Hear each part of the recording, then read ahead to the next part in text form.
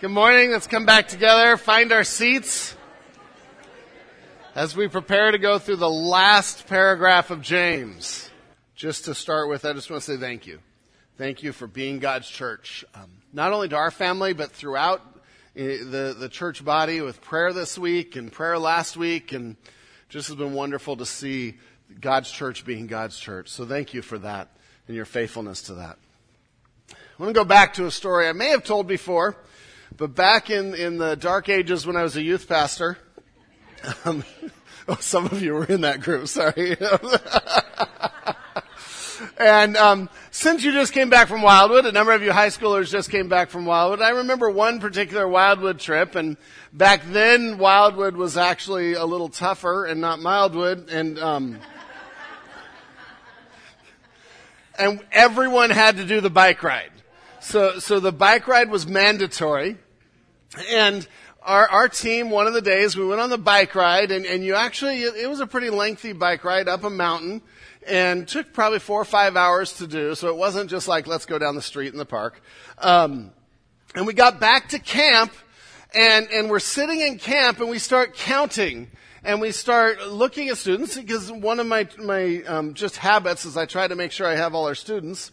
And so we're counting, and I'm one short.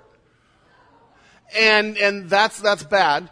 And we figure out who it is, and they're not there. And we look all over camp. Students are going all over camp, and we don't know where this person is. And at that point, my heart actually, I know I can laugh about it now, but my heart is beating like crazy, because that's a person, and you have to come home and say you lost a person. And yeah, not good. What would have happened though if we're sitting there and we find out we're missing one, and I'm like, we have 20 others. We're good. Jesus lost one. Sorry, just think about that for a minute. You would think that I was an idiot of a youth pastor, right? At least not caring. It just would be so wrong to say, someone is lost in the mountains, I don't even care. And so that's not what we did. Instead, we get all the staff together, and Hume staff comes up from main camp, and they are on bikes, they are on quads, they are on trucks, and they are scouring all of the fire roads up in the mountains.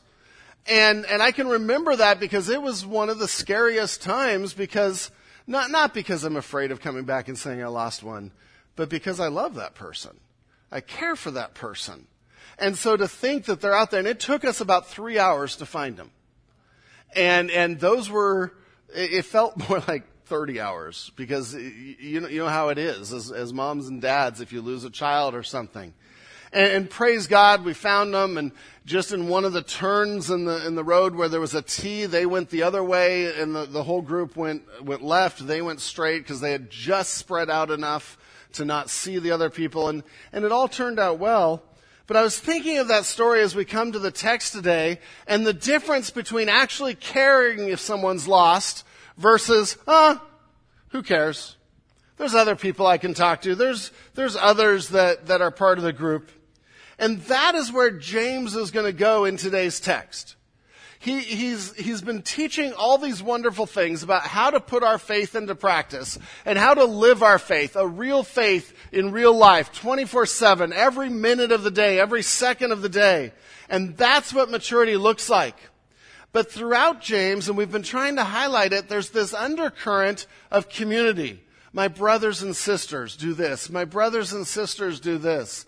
And this aspect of loving one another, and not showing partiality, and being careful of how we speak to one another. And so in the end of the book, as we come to the conclusion, instead of the normal goodbyes in a letter, James is going to give us one final admonition. One final kick in the rear end to get our lives going for Christ and to be living for Christ. And he's going to say, don't just worry about yourself. Don't just consider how you can do the word. You're responsible for each other.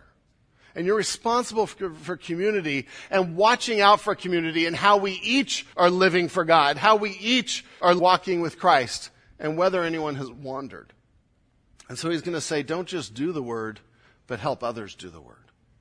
Help others live for Christ. And the title today is actually, We Are Our Brother's Keeper. And I get that all the way back from Genesis chapter 4 and Cain and Abel. And if you remember that story, Cain's the eldest and he was born first and then Abel comes along. And as they grow up, they're working and they both bring sacrifices to God. And I think older, younger brother is part of the dynamics here. They both bring sacrifices to God. Abel's is accepted because his heart is right with God. Cain's is not, because it says you're giving into desire. Sin is crouching at your door. His heart wasn't right. And Cain is just ticked off. In a moment, in Genesis 4:8, Cain spoke to Abel, his brother. He's like, come on, little brother. Let's walk in the field. And when they were in the field, Genesis 4 says, Cain rose up against his brother Abel and killed him. Then the Lord said to Cain, where's your brother? Where is Abel, your brother?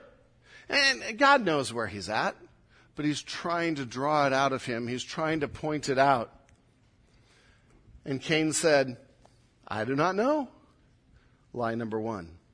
Am I my brother's keeper? Lie number 2. And Cain uses this idea of he's keeps his own life. I'm not responsible for him. Now he's the one that was responsible, but the bigger picture here of trying to use this argument of I'm not responsible for him was part of the problem here. Cain says, am I my brother's keeper? And the Lord said, what have you done? The voice of your brother's blood is crying to me from the ground.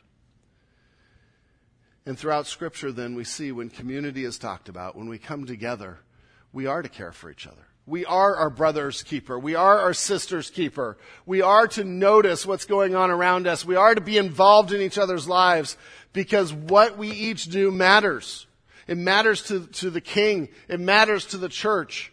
And we cannot stand alone and walk with God successfully.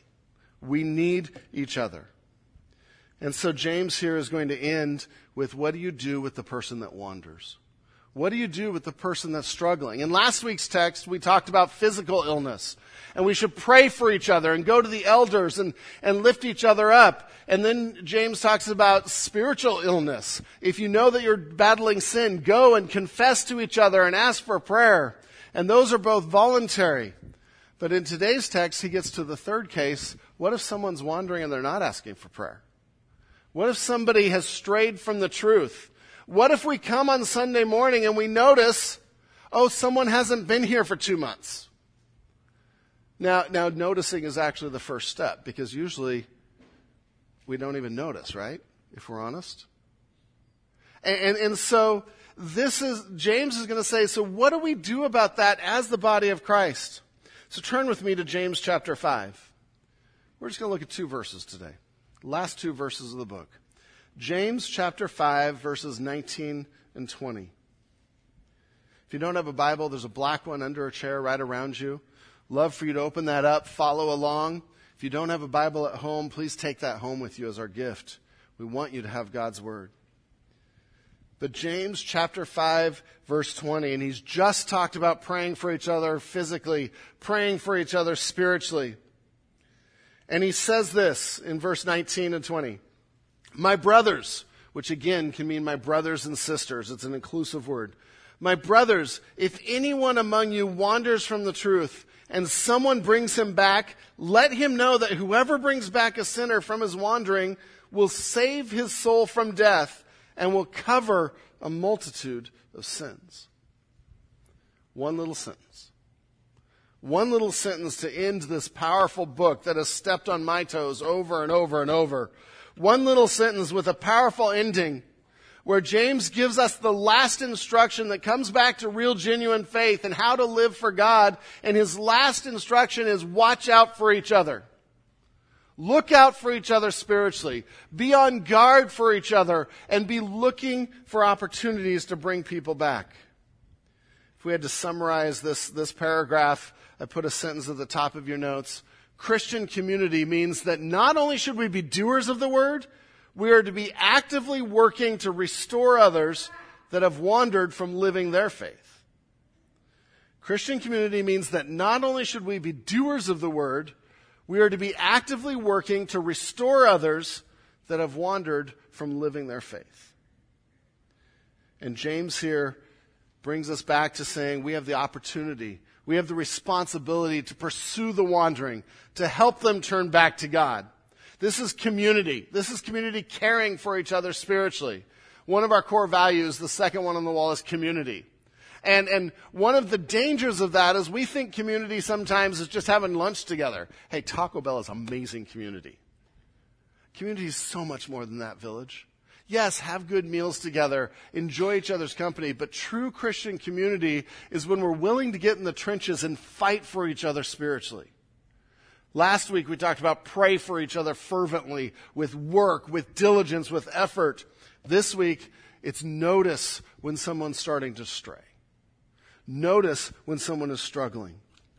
But so often, and this is where we have to self-evaluate a little bit, so often we need to think, what is my attitude toward the wandering?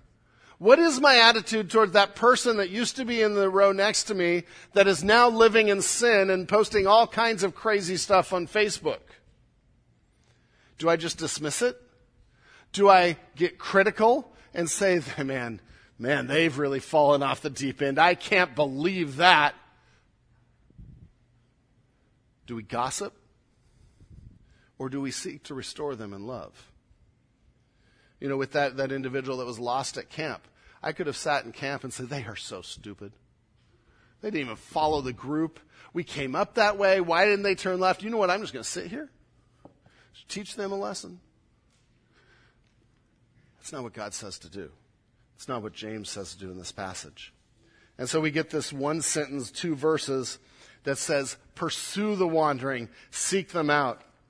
And this morning I'd like to just make 4 observations about those 2 verses and then talk about how we do it. That's sort of a roadmap of where we're going. 4 observations and then a roadmap. The first observation, and this is the longest one, but we are to notice and take the initiative to reach those that wander and bring them back into a walk with God. So this mimics sort of the main point of the whole paragraph. But we're to notice and to take initiative. And that's your blank there because I want you to notice the importance of that word. Take the initiative, be proactive, be diligent to go out and pursue, to reach those that wander and bring them back into a walk with God. Verse 19 there says, my brothers, if any of you wanders from the truth and someone brings him back, and the someone bringing him back is an active word that says they have gone out, they have found him, they have sought him and brought him back to the church. And verse 20 echoes that same thought. But think about the words in this verse. There are so many powerful things. James starts with, my brothers, if anyone among you wanders. And it's a reminder that anyone could be you. It could be me. We should be on guard. And this helps us stay humble in this process. Because that person we're pursuing, that we see walking away from the truth, that we see not following God, that's us sometimes. Anyone here never sin? No one willing to admit that? No, we all sin. We are all covered by the grace of God. We all can't save ourselves. We all need Christ for His righteousness because we are sinners without it. And so that brings us to humility that any of us could wander. But for the grace of God, any of us could stray. There are times that each of us struggle with attitudes, with sins, with pet sins that we just don't want to admit or don't want to get rid of. And so we come to this with humility. It could be anyone. Be on guard. It could be me. It could be you. And then we see the context there. If anyone among you wanders from the truth.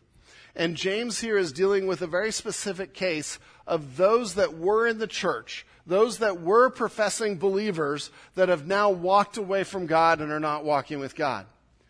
All kinds of discussion I read this week of are they saved or are they not saved?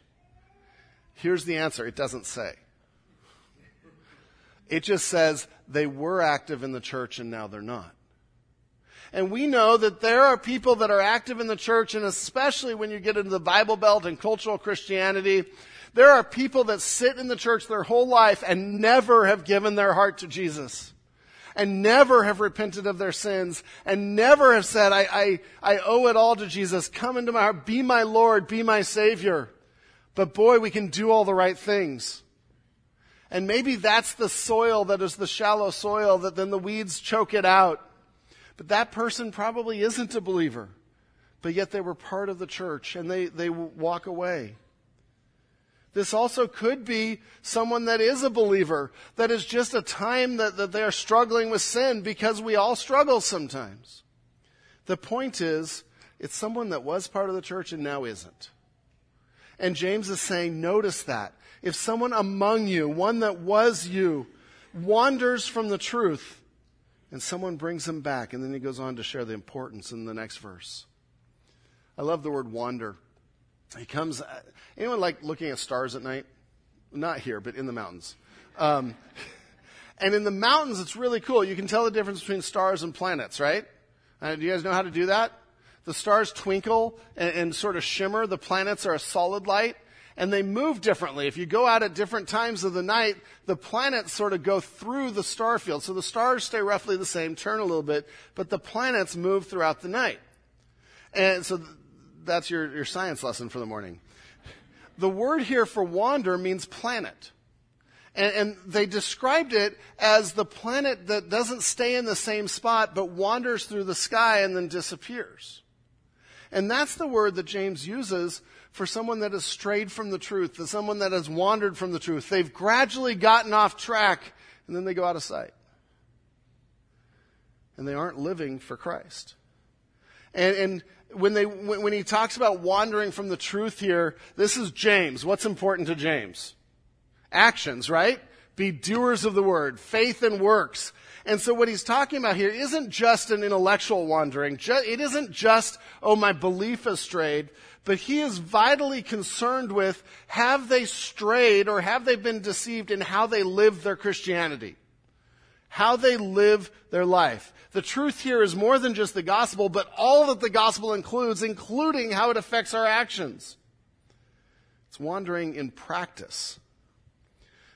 It really echoes 1 John 1:6, where John says, if we say we have fellowship with him while we walk in darkness, so if we say we're a believer and we're walking in darkness, our actions don't match, we lie and do not practice the truth. And so James, when he says they're wandering from the truth, they're wandering from the practice of the truth. They've been deceived. One author said, the truth is something to be done, not just believed. And so James is saying, if you see someone that not only wanders in what they believe, but if you see them wandering in their actions, if you see them struggling, and I think James here is talking about the very things in the book that he's talked about, all these things that we've learned over the last 3 months. If you see someone not doing these things, that's your call to action. Do something about it. And so he would say those that are letting themselves doubt, those that are letting themselves be discouraged in trials and thinking of giving up, pursue them. Those that are struggling believing God is good, pursue them. Those that are showing favoritism or prejudice, pursue them and bring them back to the truth, because that is not of God. Those that are struggling with prioritizing money and stuff over faith and walking with God, pursue them. Those that are struggling with what they say and their tongue and say hurtful things, pursue them even if they say hurtful things about you. Those that are causing dissension, pursue them instead of ostracizing them.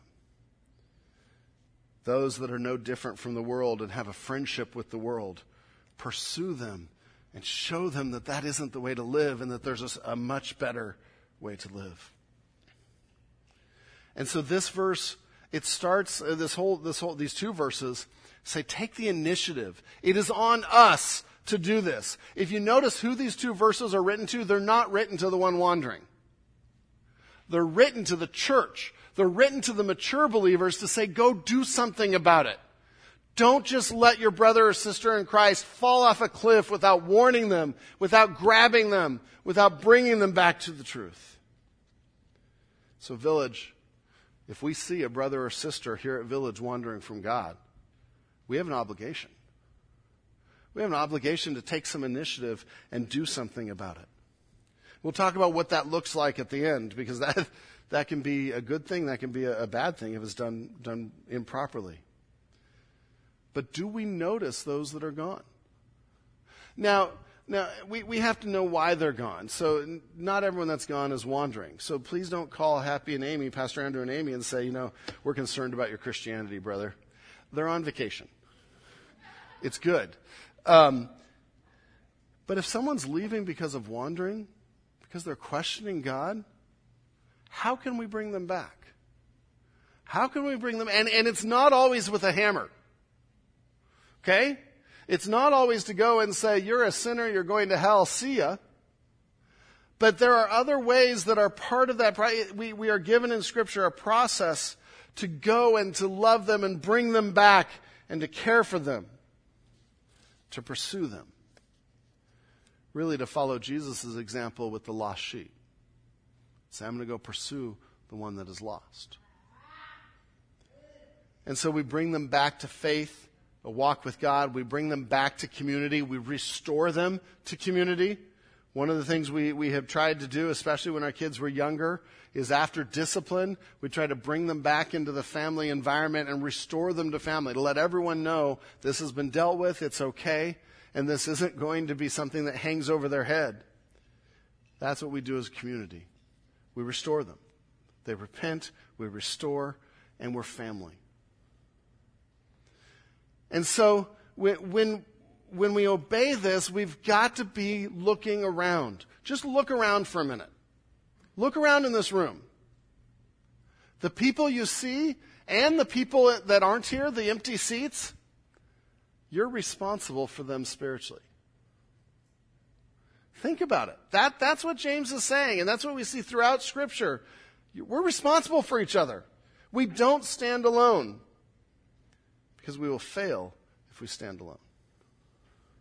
So we have to be careful not to get so caught up in self when we come on Sundays, to not get so caught up in our own issues that we forget to look around. As you come on Sunday, say, who does God want me to minister to today?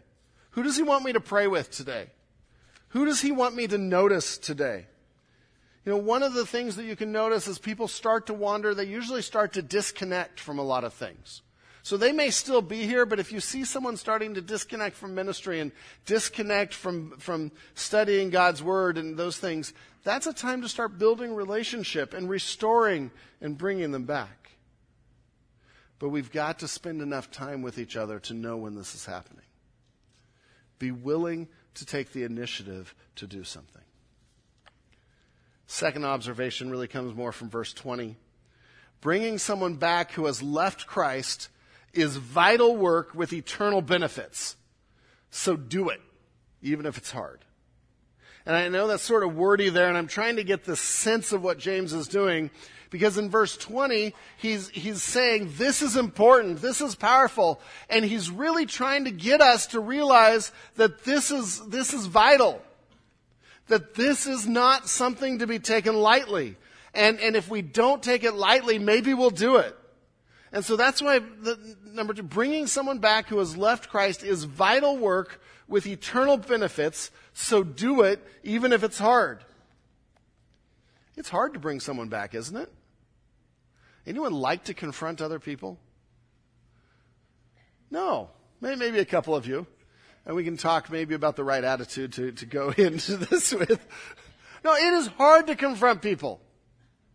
It is hard to go to a friend and say, you know what? I really see you struggling in this area. I don't think you're walking with God in this area. Can I help you with that? That is hard for a whole number of reasons, right? It's hard because none of us are perfect, and we're like, if I call someone else on their stuff, maybe someone will call me on my stuff, and I'd rather not. But that's what the community does. That's what real community does. It's hard because of pride sometimes. And fear goes with pride. What if the person turns on me? What if I'm wrong? What if? And James is saying, this is important enough to get past all that. This is vital enough to get past all that. So he starts verse 20 by saying, let him know. And the wording there means be assured of this. And he's trying to pound this in. Know this for certain.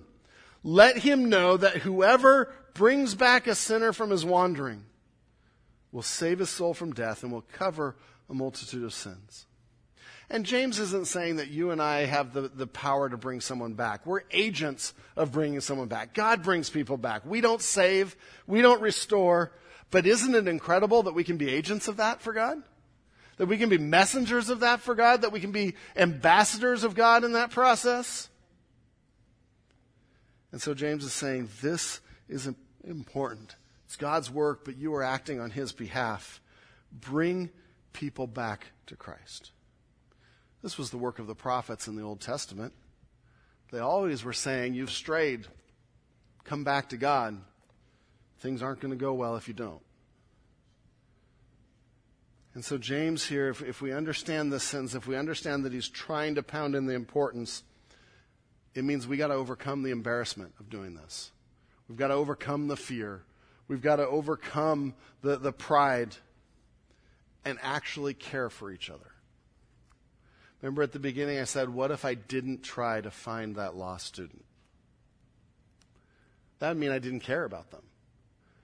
That would mean I wasn't even concerned about their safety. Just all kinds of things that are just messed up. But do we care for each other? Do we show that spiritually?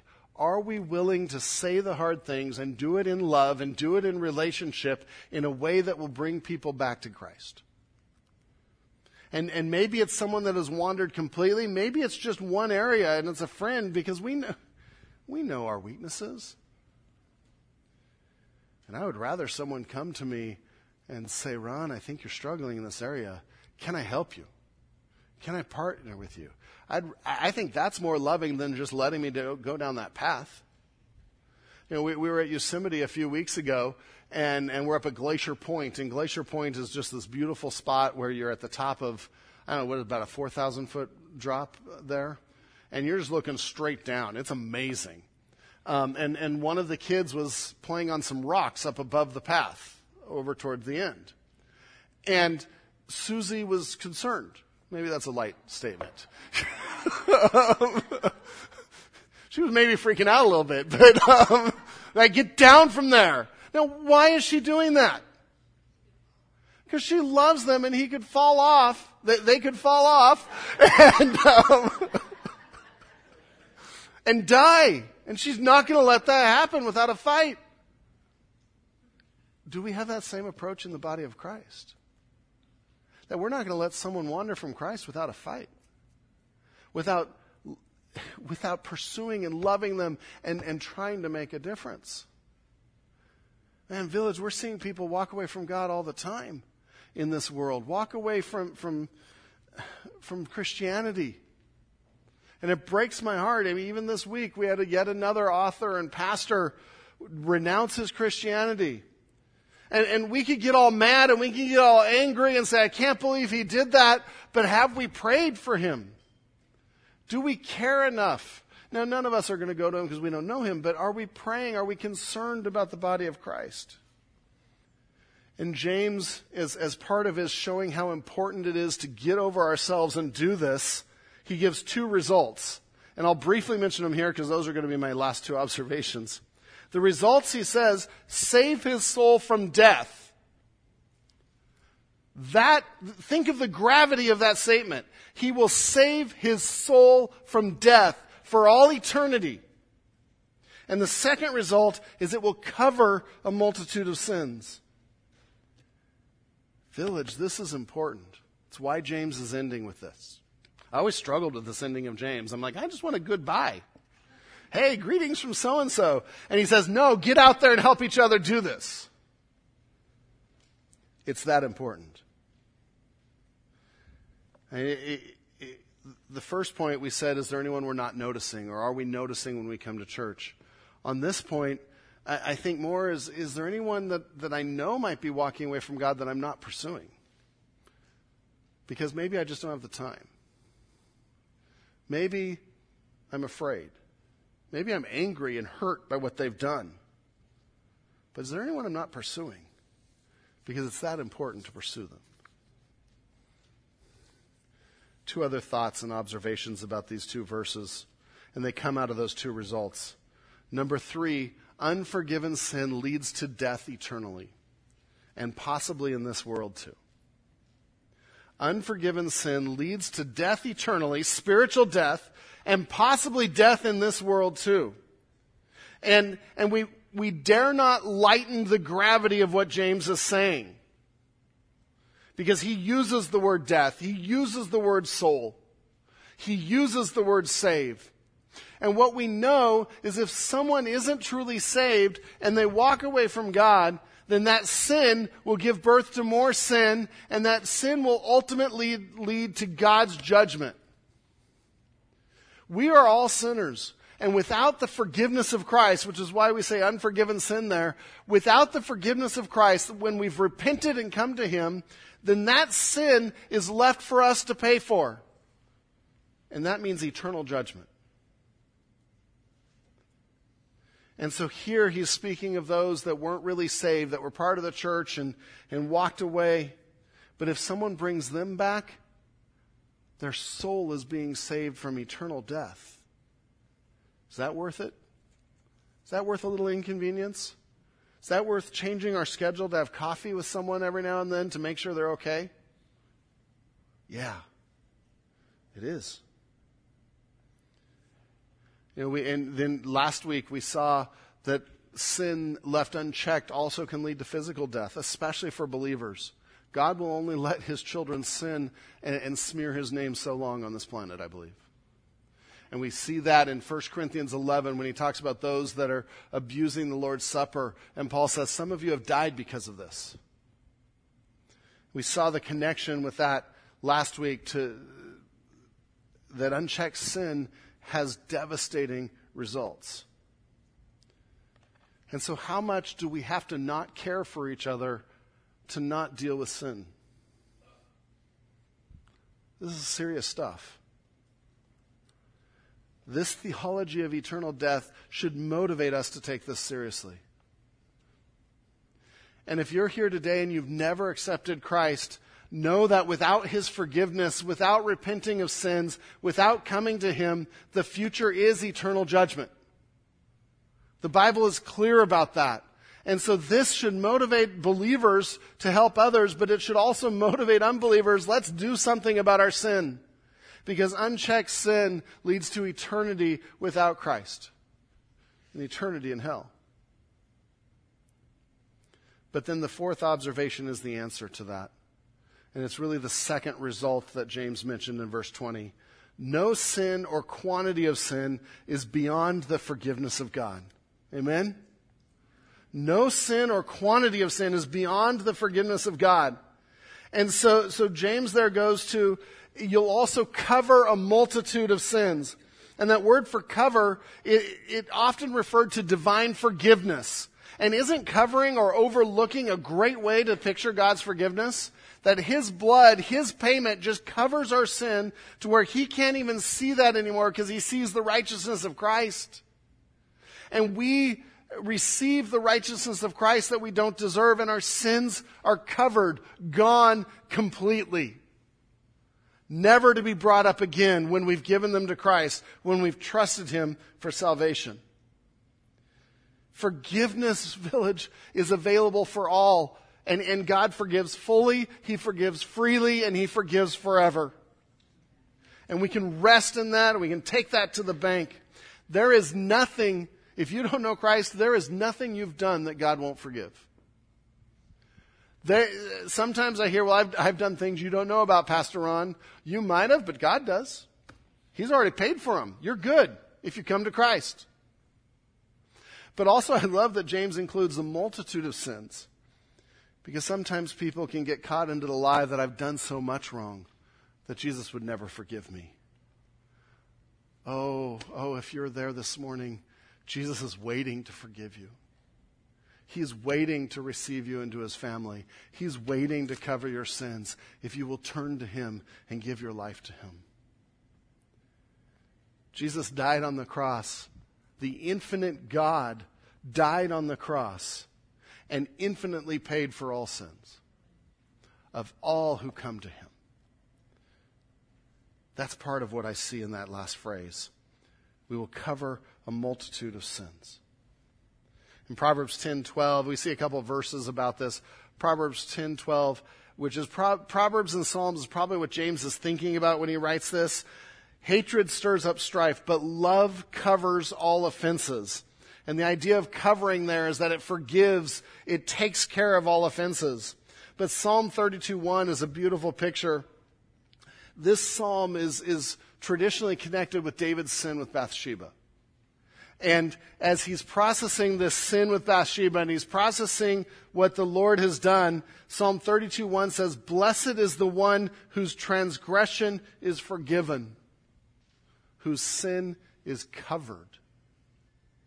And David here, who committed adultery, who committed murder, who lied about it, is saying, "Blessed is the one whose transgression is forgiven, whose sin is covered." Now, I love this as a source for what James is saying, because how did David get to that point? Do you remember what happened? Back to Sunday school, remember our stories. Nathan, the prophet Nathan, who was his friend, had to have the courage to go into the king and say, "King, you're blowing it." Okay, he said a little more loving than that. Told a story about the sheep and the guy with the sheep, and said then this other guy comes and takes the sheep even though he only had one, and this guy had 1,000. And David's like, "Oh, we should kill him. Got to deal with that." And Nathan said, "That's you. That's what you did." The courage of Nathan, I think, is inspiring James to write this. And then David says, "Blessed is the one whose transgression is forgiven, whose sin is covered." Without Nathan, David doesn't write this. Without someone that went to David and had the courage to bring his brother back, to bring someone back. No sin or quantity of sin is beyond the forgiveness of God. One thought by way of application with this: do we forgive that same way? Do we cover sins that same way? Or do we hold on to offenses with each other? Do we cling to our offenses and just wait for the next time that person is going to hurt us again? Because if we do, we start filtering everything they do through this grid of saying, well, they're meaning this, or they're meaning this, or it just destroys the body of Christ. The picture here that James is presenting is that those sins are covered. With the blood of Christ, they're covered, and so in the body, they're off limits. When that person repents, it's done. If we bring it up, we're saying that Jesus wasn't enough. And so we need to be forgiving. It's 4 observations about those 2 verses. But how do we do this? Because this could be done in so many harmful ways. How do we bring someone back? Is it with the hammer? Yeah, there's some situations that probably deserve that. I think Nathan with David was a little bit more hammer, but it was done in love. But how do we bring someone back that's straying in a way that restores them to the body of Christ, that draws them to the grace and forgiveness and love of Christ? And I just have sort of a 6-step process here. And there's more, but these are things that we see throughout Scripture. The first one, we got to be sure we're loving them and that we're doing this out of love. If we're doing this just because we have a sense of justice and that person is blowing it, and so we're gonna show them the way, then get someone else to do it. The first step is, do we love them? And this is the underlying current in James, the community there. We love as a family. We love and we don't reject. Our love makes us pursue them. When Susie was trying to get one of our kids off that ledge, that was because she loves them. She loves them. Loving them means to genuinely care for them to repent. That is the goal.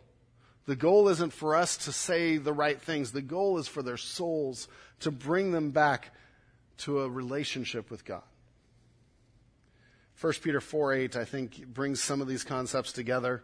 And Peter says, above all, keep loving one another earnestly. So you get the love in there. Since love covers a multitude of sins. And he uses the same phrase that James does. And yes, love can overlook a lot of things, but love in the process of confrontation, love in the process of rescue is vital. Second thing we should do, and these are things we do before even talking to the person, before confronting. And this comes from last week's section in James. We need to be fervently praying for them. If you notice someone not here, if you notice someone whose actions aren't reflecting what it means to be doers of the word, are you praying for them daily? Are you praying fervently for them? That is the step of preparation before we even talk to them about the issue. And then when we do talk to them about the issue, if there's others that know about the situation, have them be praying fervently. Be careful of gossip. Don't just bring everyone into it. But if they already know, have people praying. In Luke 22:32, and Jesus here is talking to Peter. Peter strayed, right? I would say denying Christ and taking oaths that you don't know Christ qualifies as wandering. And Jesus said this to him, "But I have prayed for you that your faith may not fail." And Jesus starts with prayer. "And when you have turned again, when you come back, strengthen your brothers." And Jesus' word to Peter is, I'm praying for you. I'm praying for you through what you're about to go through, that you won't fail. But when you've come back, when you've turned back to Christ, now do the same thing for your brothers. Strengthen your brothers. Fervent prayer is essential. Letter C. Then we take the initiative to be intentional and pursue them and seek them out. Take the initiative and be intentional to pursue and seek them out. And this is noticing them, being burdened for them, create opportunities to build relationship. If you're seeing someone wander, and if we're seeing someone separate from the church, God's church, the first step isn't to go and confront. We start to build relationships, see how they're doing, find out what's going on, find out where we can help. We don't know what's going on in their lives, but this is part of loving them. Take the initiative and start pursuing. Let's go to lunch. Let's go to coffee. Hey, how are you doing? And then letter D, and this is sometimes where we go to first, and it's not the first step. Letter D, talk to them about your concerns. Bring others in if needed. And this is where we follow Matthew 18, and starting at verse 15, it says, if your brother sins against you, go and tell him his fault. Between you and him alone. So he's given some guidelines there. And then he tells the purpose of it. If he listens to you, you have gained your brother. And so this is the step that we either jump to first or we never get to. But he says, hey, if someone's falling away, talk to them. Talk to them and share your concerns. Keep the circle where it needs to be. And then in the Matthew 18 passage, if the sin can persist, if it's an ongoing sin and the person refuses to repent, then yes, you bring someone else in. And then you may need to bring the elders in and the church in. But really the point here is to talk to them with truth and love and bring them back. I like the idea of gentle firmness. Gentle firmness, and those are not contradictory words. But we can be firm and speak the truth in gentleness and in love. John 1:14 says that's how Jesus came, in grace and in truth. Ephesians 4:15 says we're to speak the truth in love to each other. And don't go to a person until that's your attitude, that we can speak the truth in love. Letter E, the fifth step. When they turn back, when they repent, forgive and restore. We've already talked about that, but forgive and restore. Don't keep them at arm's length. When someone repents, bring them back into the family. If we keep them at arm's length, what are they going to do? They're going to leave the family. They'll say, well, that didn't help. They don't care if I repented. But we bring them back into relationship and we restore that sweet fellowship. And the sixth one, letter F, and this is one out of Galatians 6:1 that we may not think is part of the process, but Paul mentions it to the church at Galatia. brothers, if anyone is caught in transgression, you who are spiritual should restore him in a spirit of gentleness. That's all the things we've talked about. Again, same concept. Go after him, restore him, chase him, be gentle, but be truthful. But then Paul gives one more instruction that I think is worth noting. Keep watch on yourselves, lest you too be tempted. Keep watch on yourself, lest you too be tempted. And so letter F is watch yourself. Watch yourself. And the temptation there, I don't think is the same temptation the person is struggling with. I think it's a temptation of superiority, a temptation of pride, a temptation of arrogance. I'm better than you. But we're all in this together. We're all sinners saved by the grace of God. And so we come to each other as brothers and sisters in Christ, walking with somebody. Not looking down, but walking with somebody. James ends his book, his letter, with this instruction. It's a final call for community to lift each other up. Not just physically, but spiritually.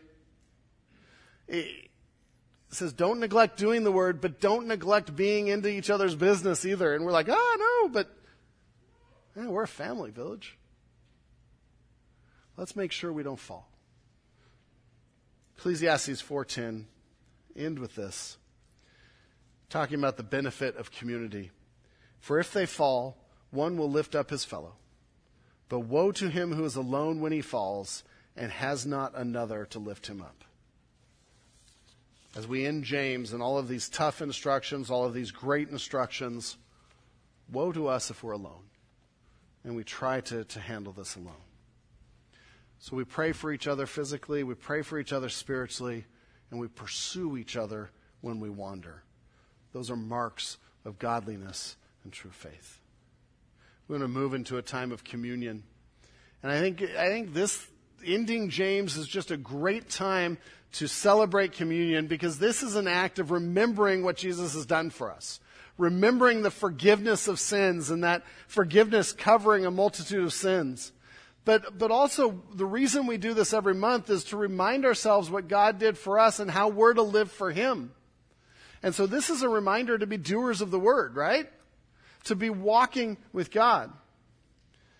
But one of the other aspects of communion and in the Lord's Supper that we don't always think about is the point of it is that we take it together. And our Lord's instructions was to take it together, right? When you get together, do this. As often as you do it, remember this. And the idea is communion has part of the word community in it. And that we are a community working to live for Christ. And so today as we take communion, we try to focus on different things as we take it. Today, as we take it, pray for community. Pray for those around you in their walk with God. Remember, we're responsible for each other. We are our brother's keeper. See, in communion, we want to look back at what Christ did. We want to remember what Christ did. We want to look forward to His coming back. We want to look inward to make sure we're right with God, and that's part of this, to make sure our sins are covered and we've repented of those before we take the elements. We want to look outward because the text we'll read says this proclaims the gospel to the lost world until He comes. But we also look around. We take this together. We remember the body. And so today as we end James, don't just be doers of the word, but as we take communion, are we helping others? Are we taking this together, or myself in my own little seat? And we remember our responsibility to each other to help each other walk with God. We are stronger when we stand together. We're stronger when we help each other walk with God. Let's hand out the elements and then thank God for them. Dear Lord God, we do praise You for Your forgiveness, for that gift of grace that changes our lives, that gives us strength to face anything, that gives us purpose, that gives us relationship with the God that created the universe. Lord, thank You for covering our sins. Lord, if there's anyone here that has never chosen to give their life to You, that has never become part of Your family, that has never experienced Your forgiveness, I pray that today's the day they decide to do that. Lord, that they decide to become part of the family. May your Spirit draw them and convict them and challenge them to follow you. Lord God, thank you for your word. Help us to be doers of it. Help us to love each other enough to help each others be doers of it, Lord. In your precious name, amen. Thank you for worshiping with us.